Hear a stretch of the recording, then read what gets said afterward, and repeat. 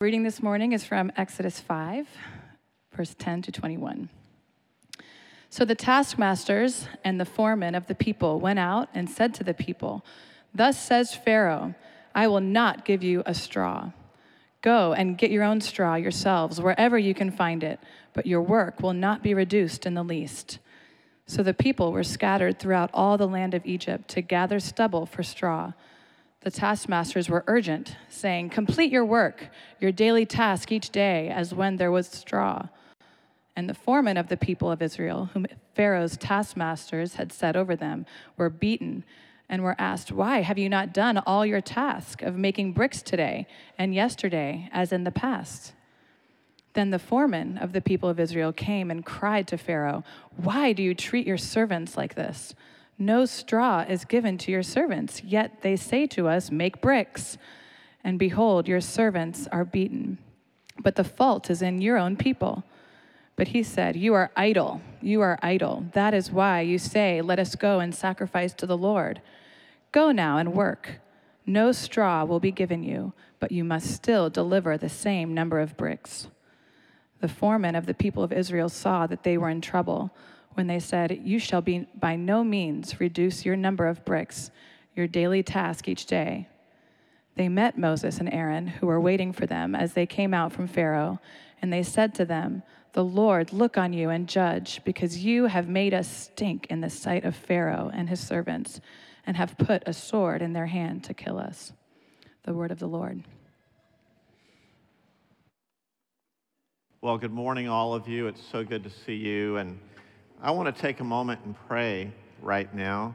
I want to pray we thank God for all the moms in this room and all that you go through. We want to pray for you. We also want to pray for the youth ministry. Mark just talked about that. And then also, we've become aware of some ways that we can help out with the tragedy that's unfolding in the country of India right now. If you pay attention to the news and how it's being ravaged by the pandemic, right now worse than any other country, with people losing their jobs, not enough ventilators, people dying, stuff like that. So we want to take a moment, even though it's far away, to pray for that country. So would you please bow with me and let's unite our hearts in prayer. Lord, how privileged we are to be able to gather with friends today, to gather with this church, to worship you, whether that be those that are participating online or those that are here in person. And we do unite our hearts to praise you and to express our love to you and our gratitude for all of your blessings. We want to take a moment to give thanks for the moms among us. We give thanks for their sacrifices, and we're so grateful to you. We pray that you would sustain them. We know that many of the moms among us have had an especially difficult year and need strength and endurance, and so we thank you for them. We pray for them. We pray for our youth ministry. We thank you so much for Mark, for all of the adult volunteers that partner with Mark and Amy on Sunday nights to be a part of seeing lives changed among middle school students and high school students. And we pray for all of them as they prepare for camp. We pray for them as they gather tonight. We look forward to what you'll do to continue to change lives. And we unite and continue to pray for Mark's green card to come through. Thank you so much for him. And Lord, we often in this church do pray for needs around the world, even though they are far from our thoughts, sometimes far from our hearts, but we're aware that people are suffering in places around the world, and specifically India. We pray that you would strengthen your people, the church in that country, as they reach out to extend a cup of cold water to those in need. We think of how our church has been given an opportunity out of our Deacons Relief Fund to provide funds so that a business over there will not have to fire some 20 to 30, 40 women employees, but can keep them during this season, and how we can play a small part as your church around the world unites. And we pray for relief for that country of India. We pray for the mitigating of the virus, the pandemic there, and we pray for the spread of the gospel and the strengthening of your church. And today, as we break the bread of life, the scriptures, Lord, would you be the one who would change our own hearts this morning? And we pray in Jesus' name, amen. Well, last night, Elon Musk hosted Saturday Night Live. Not sure if you had a chance to see that. If you're not familiar with Elon Musk, he's the guy who was the founder of SpaceX. And SpaceX, so all these rockets now we're seeing take off from Cape Canaveral. He's the founder of that. He's also the founder of Tesla, so they're working on electric cars and self-driving vehicles and all that type stuff. Billionaire, hosted Saturday Night Live last night. And here's what he said. He said, I'm the first person with Asperger's to host Saturday Night Live. And he talked about how he was raised with Asperger's. And when I look at Elon Musk's life, when I look at all the stuff that he's had to overcome to get to where he is today, with all of his fame, with all of his wealth, to know that he has had to overcome some of those things. And so when I look at that story, one word comes to my mind, and it's the word endurance. Standing by Elon Musk's side last night on Saturday Night Live was his beaming mother. And imagine thinking back over her life, thinking back of the many years, the many stories of raising Elon Musk to what he is today. And you look at that woman's life and you think, endurance. That is the word that you think of when you think of her. Endurance and what they have to overcome. That's why this morning, it's Mother's Day in our country, and we do appreciate the moms, but even more than that, Proverbs 31 talks about how children praise their mother. They honor their mother. Her husband does that. So this for us is not just a Hallmark thing. We honor you and we appreciate you.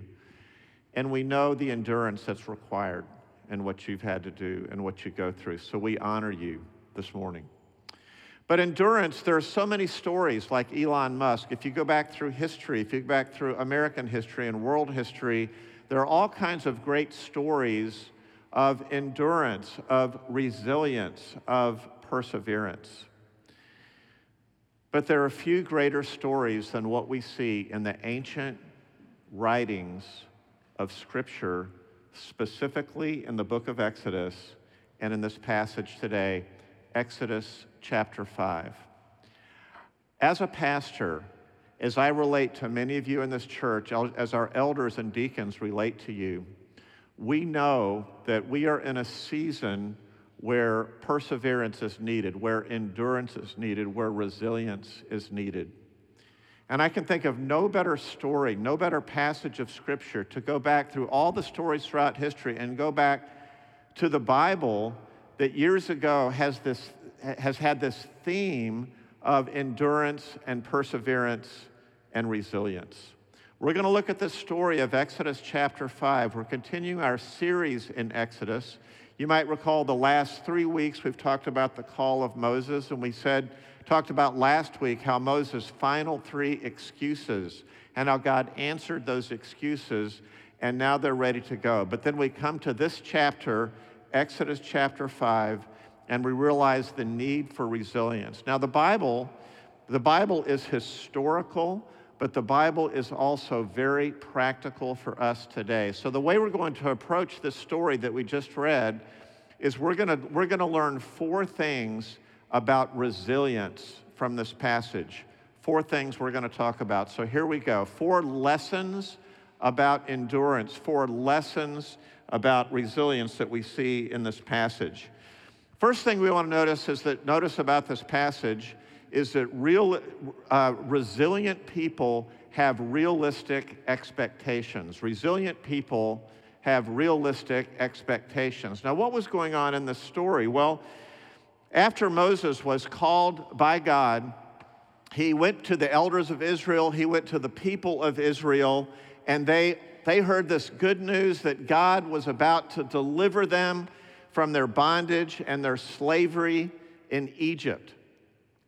And that's what they heard from him. And so they gathered together, and had it been a football team, that football team would have been in a huddle, and when they broke huddle, they would have said, one God, one team, one goal, the promised land. And Moses was on a mountaintop because he had this promise from God that he would deliver the people from Egypt. But then he goes to Pharaoh, and Pharaoh denies his request. He says, let my people go, and Pharaoh says he won't do it.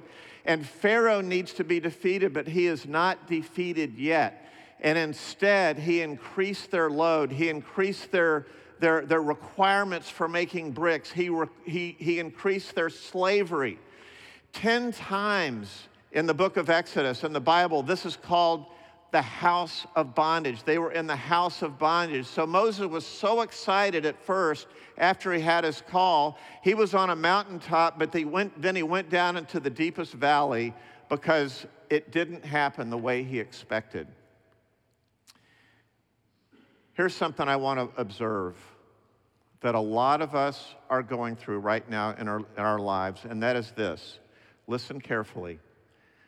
Our lives have not turned out the way that we had planned.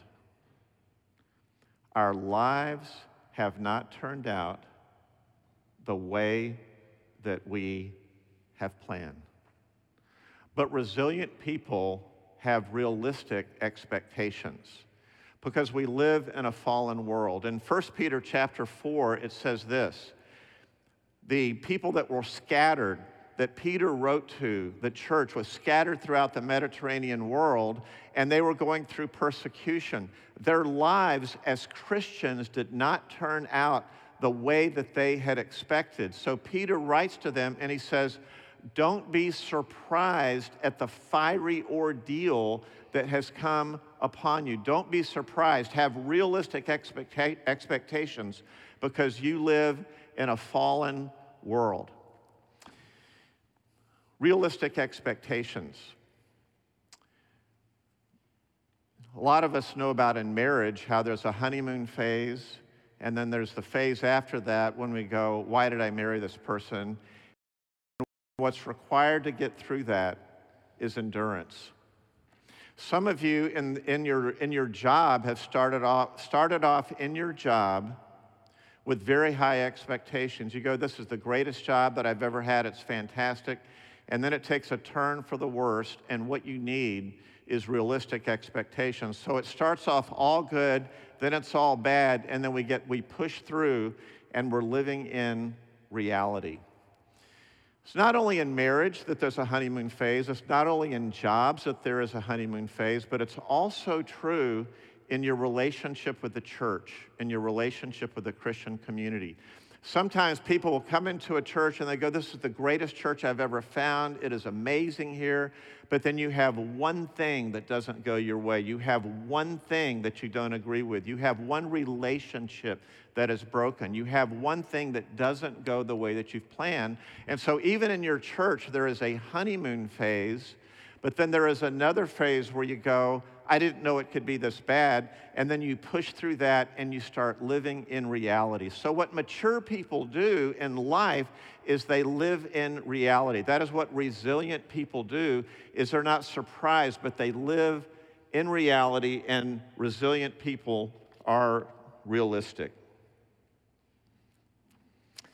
Let me talk about the second thing. I've alluded to it. The first thing is that they are resilient people live in reality. But the second thing is that resilient people persevere through testing. I want you to take a look at verses 10 through 14 as you look at that passage again. Take a look at what's going on here, because I want to show this passage. It says, so the taskmasters and the foremen of the people went out and said to the people, thus says Pharaoh, I will not give you straw.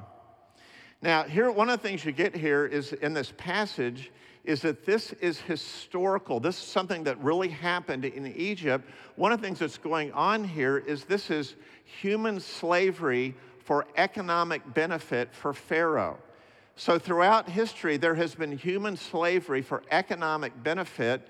It happened in America. It's happened in other countries. It happened back here in Egypt. So the evil of slavery in this passage rears its head. And so they were in the house of bondage. They were in slavery to the Pharaoh. Not only that, what was going on in this passage is that the organizational structure of brick making, this is true to history. And so you see these the taskmasters. These were Egyptian taskmasters that were over the Israelite foremen, and the foremen were requiring the people to make bricks. And so you've even got this accurate historical organizational structure that is going on. And then you got brick making itself. And the way brick making works is that it wasn't just the small bricks that we have at our houses today, but bricks were very large bricks, and they would make them from Nile mud, and they would construct all these buildings around Egypt with millions and millions of bricks. And so you can see how important this was to Pharaoh.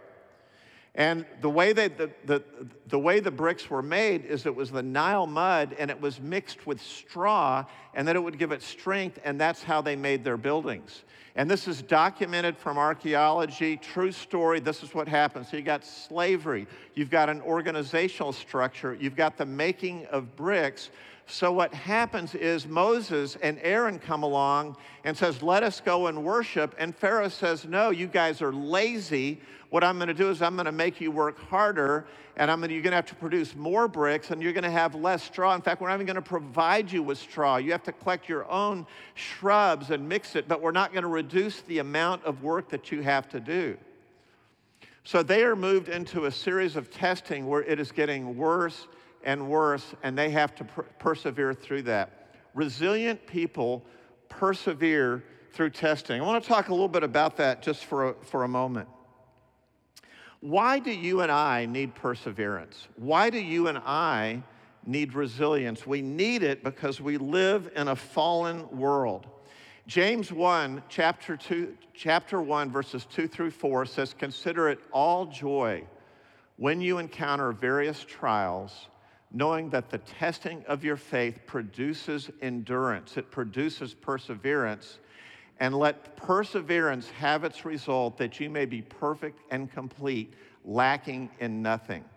Now, the fact that you and I live in a fallen world, here's how it works. Here's how God trains us to live in a fallen world, according to James chapter 1, 2 through 4, is that he gives us testing to strengthen us, to give us perseverance in a fallen world. So if you look around, if you think of the older people in our congregation, over the course of life, they have been tested many times.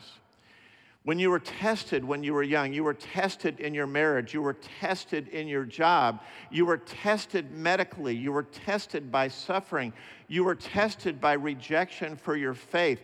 As a Christian, you will be tested over and over. If you are in ministry, if you are launching out in ministry, if you're starting any kind of a ministry, Mark McKinney has been tested over and over in youth ministry. In every single occasion, Mark would say it has been worth it to go through that testing. You will go through testing as a church in order to plant a church, in order to grow a church. It will involve testing, and we need perseverance to be able to stand the next test. So perseverance in the Bible, or testing in the Bible, is redemptive because it produces the perseverance that we need to make it through life. And what I'm tempted to say is that perseverance is the gift that keeps giving, but in a way that trivializes it, because it doesn't feel like a gift. But perseverance prepares us for the next thing that we go through in life. And that's what resilient people do, and that's what's going on in this passage of Scripture. Here's the challenge. Under our first point, what I wanted to point out is that a lot of us in this room, our life has not turned out the way that we wanted. And resilient people have realistic expectations. But here's the second thing. Just pastorally, I want to observe, because I see it happening in people's lives. When you go through testing, whatever it might be that you're just saying, I am so over COVID, or I am going through this thing in my marriage, or I am going through this thing in my job, I'm going through this thing in this mission that I used to be so excited about, and I'm getting weary from it, and the temptation for you is to quit. The temptation for you is to step out of the race. The temptation for you is to start to phone it in. You began the Christian life and it seemed exciting to you, but then you hit a test. The temptation for you is to stop following Christ. The temptation for you is to want to go back to your old life.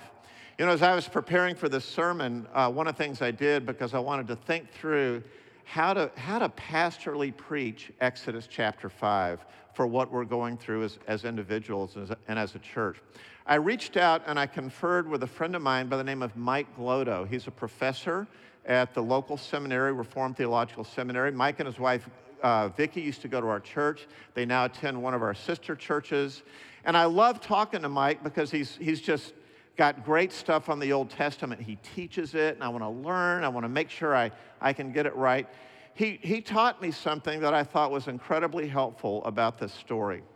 We believe that Moses wrote the book of Exodus, but he did not write it for the generation that experienced it because it had already passed. What Moses was doing is he wrote the book of Exodus for the generation that followed. Because when they were in the wilderness, after they had crossed the Red Sea, they continued to go through these testings. And the temptation for them was to quit. The temptation for them was to say, I want to go back to Egypt. And they would idealize their past. Just like we idealize our non-Christian past. We idealize our previous relationships. We idealize what it used to be, so we want to quit. We think the grass is greener, and we want to go back, and we want to quit. And Moses wrote Exodus so that the people of God would press on into the future. They would remain faithful, and they would persevere through testing. So resilient people persevere through testing. That's the message of Exodus chapter 5. Now we're going to really drive it home a little bit deeper because I want to say a third thing about resilience, and here it is. The third thing that we learn from this passage is that resilient people don't turn against each other. Let me say that one more time. Resilient people don't turn against each other. And I guarantee you, when you go through testing in your family, you'll turn against your family. When you go through disagreements, sharp disagreements with your friends, the tendency would be to turn against your friends. When you experience something in the church, the temptation is going to be to turn against one another. Look at how it happened in this passage, because that's what the people of Israel did. This is what testing will do to you, is it'll make you want to find somebody else to blame. Who do I blame for this? It's not going the way I want. The testing has gotten harder and harder. It feels like more bricks and less straw. Now I've got to blame someone. So look at verse 15. It says, Then the foreman of the people of Israel came and they cried to Pharaoh, Why do you treat your servants like this? No straw is given to your servants, yet they say to us, Make bricks, and behold, your servants are beaten, but the fault is in your own people. But he said, You're idle. That's why you say, Let us go and sacrifice to the Lord. Go now and work. No straw will be given you, but you must still deliver the same number of bricks. The foreman of the people of Israel saw that they were in trouble when they said, You shall by no means reduce your number of bricks, your daily task each day. So what they're doing is, rather than praying to God, they're appealing to Pharaoh. But Pharaoh's not going to help them. They could have prayed. They failed to love God. They failed to turn to God. But then they also turned against each other. So look at verse 20. It says, They met Moses and Aaron, who were waiting for them as they came out from Pharaoh, and they said to them, The Lord look on you and judge. In other words, they're actually cursing Moses and Aaron. They are cursing their leadership. They said, The Lord look on you and judge. Do you see how they're turning against each other? May the Lord look on you and judge, because you have made a stink in the sight of Pharaoh and his servants, and have put a sword in their hand to kill us. what they've done. And one of the things we can do is you read the Old Testament, you go, there's a negative model there. There's an error to avoid, and that's what's happening here. They are turning against each other in the midst of the testing, and that is something that resilient people don't do. 1 Peter 4:7 says this, keep fervent in your love for one another, for love covers a multitude of sins. And all the tensions in our society at a macro level, what I've noticed is they've filtered into people through social media and through all kinds of means, and there's something in our nature. There is a kind of self-righteousness. There is a need to blame. There is a need to judge. And so what Christians can do is they can form kind of a circular firing squad. And you got this external Pharaoh out there, but instead they're shooting at each other and they're hurting each other. I praise God that for the most part, He has protected our church from that kind of circular firing squad. But I want to encourage you, I want to challenge you to watch out for that in your own heart, because there is stuff that won't go your way. Don't blame others. There are times when the heat will be turned up. You need to persevere and don't blame others. So that's the third thing, is resilient people, they don't blame other people. They don't turn against one another. Final thing that we see about resilience in this passage. It might be tempting, you hear the story of Elon Musk, or you learn about athletes or whatever it might be, to think that resilience is something that has its source inside of us, as if it involves willpower. But that is not the case. We don't have the strength to live the life that God has called us to. So here's the fourth thing about the Christian view of resilience and about resilience for God's people, and it's this: resilient people gain hope from God's promises. They gain hope from God's promises. We didn't go into Exodus chapter 6, but at the end of this story, when they turned on Moses and Aaron, Moses cried out to the Lord. And then in chapter 6, and I want to just read to you Exodus chapter 6, verse 6, it says, say therefore to the people of Israel, I am the Lord. I will bring you out from under the burdens of the Egyptians, and I will deliver you from slavery to them, and I will redeem you with an outstretched arm and with great acts of judgment. So what God does is He reminds them of the covenant. He reminds them of the covenant promises, and He says, hold on to these promises, because that hope is going to give you the strength that you need. I want to talk just for a moment about hope, because what we've said is that resilient people get hope from God's promises. What is hope? Biblically, hope is not a hope-so hope. It is a no-so hope. Biblically, hope is a confident expectation of the future. Now, get ready for this. So one of the things that hope means is that we remember the future. We remember the promises of God. We remember that God has a finish line. We remember that God is taking us to the promised land. And that is what God is saying to the people of Israel during this time of testing that they are going through. He reminds them of the covenant promises that He has for them. Here's something else we can say about hope. Hope means that we believe that our best years are ahead of us. A hopeful person believes that in spite of what they're experiencing, that their best years are ahead of them. There is a golden chain of hope in Romans chapter 5, verses 3 through 5. It says that tribulation brings about or produces perseverance.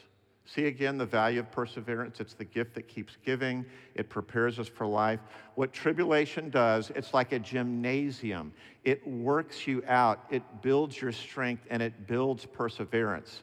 And then it says in that golden chain, tribulation brings about perseverance, but then perseverance produces proven character. It is tested character. So that's another thing that happens as you live the Christian life, as you go through tests, your character gets tested. What does it mean for your character to be tested? It means that what's inside of you comes out. It's like a toothpaste tube that's being squeezed. You're being squeezed, and all this stuff comes out of you, and we're tested, and we are refined by that. And so we pass the test. People of faith pass the test, and so we have a proven character. Our character is revealed in times of testing. It is also developed in times of testing. That's why testing is so important for us in perseverance. But notice the fourth thing in the chain. First of all, there's persecution or suffering leads to perseverance. That leads to proven character. And the fourth thing is it leads to hope. So hope is something that is produced in us. It's not just an intellectual thing. Why are we hopeful? The reason hopeful people are hopeful about the future is because they are being changed by God. And it says that hope does not disappoint because the love of God has been poured out in our hearts. We have a safety net. We have a security. We have a God who loves us and that walks us through that golden chain that leads to a biblical hope. And people who are resilient derive hope from the promises of God about the future. One more thing I need to let you know about this passage. I said earlier that resilience is not something that we work up for ourselves, but resilience comes from looking to God for it.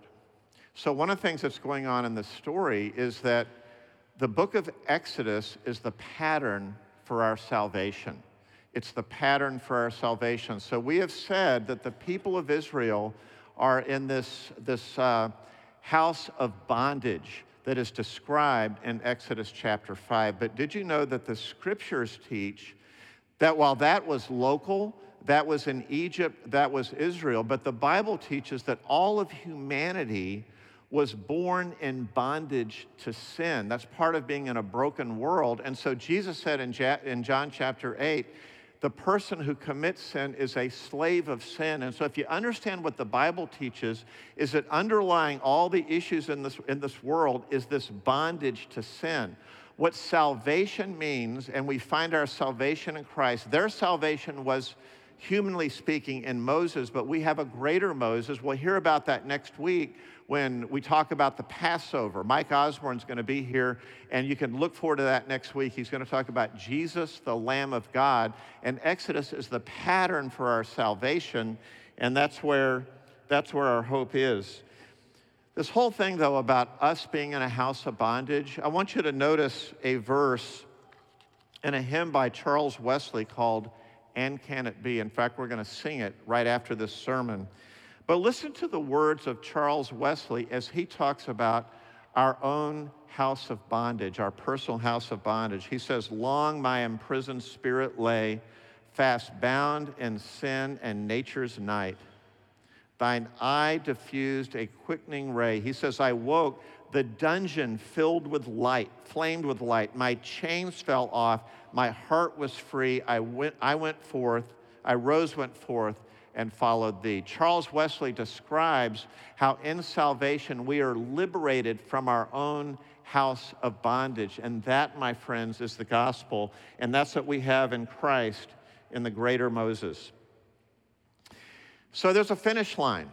Think about the finish line for a minute. What is it for Elon Musk? The finish line for him that keeps him going is a manned flight to Mars and a colony on the moon. So that's what he's living for. That's why he endures things. If you look at his mom, what's the finish line? It's all the things that Elon Musk has overcome. But you and I are here for something greater. Because it says in Hebrews 12:1, it says, "Since we have this great cloud of witnesses surrounding us, including Moses and the people of Israel and all the people of faith that have gone before us, we are running a race ourselves."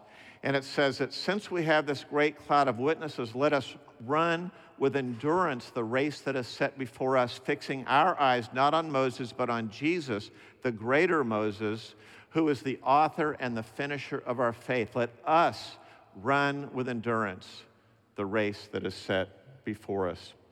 I close with this story of another race where endurance was required, and it highlights the advantages that we have in the gospel. In the 1992 Olympics in Barcelona, Derek Redmond of Great Britain was running in the 400-meter hurdles. He had made it to the semifinal round, and in that semifinal race, he was going along strong, and as he passed, though, this final turn, he pulled up short with a hamstring pulled. And rather than fall to the ground, what Derek Redmond did was he started hobbling towards the finish line. And at that moment, his father, Jim, who was right there in the stands, brushed off security and jumped out of the stands to carry Derek across the finish line with both of them in tears. What we have in the gospel today, with all the things that we have to persevere in, all the resilience, is we have a Father who has jumped out of the stands in Jesus for us, and he's given us the Holy Spirit to carry us through life, to carry us across that finish line. That golden chain of hope is there because the love of God has been poured out within our hearts, and we're his children. Would you pray with me?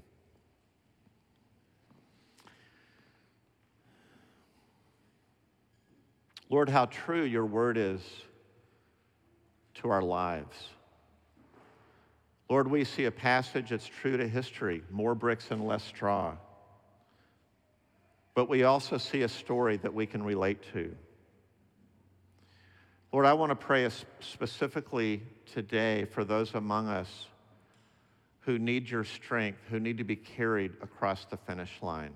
May we be a church who would live that out for each other, that rather than being divided, I pray that we would carry one another across the finish line. For those, Lord, who are tempted to quit, I pray that they would experience the grace of your Holy Spirit, the fact that you as a heavenly Father will bring them to the finish line, that faithful is he who began a good work in you, and he will bring it to completion. We thank you and praise you for that. And we pray in Jesus' name, amen.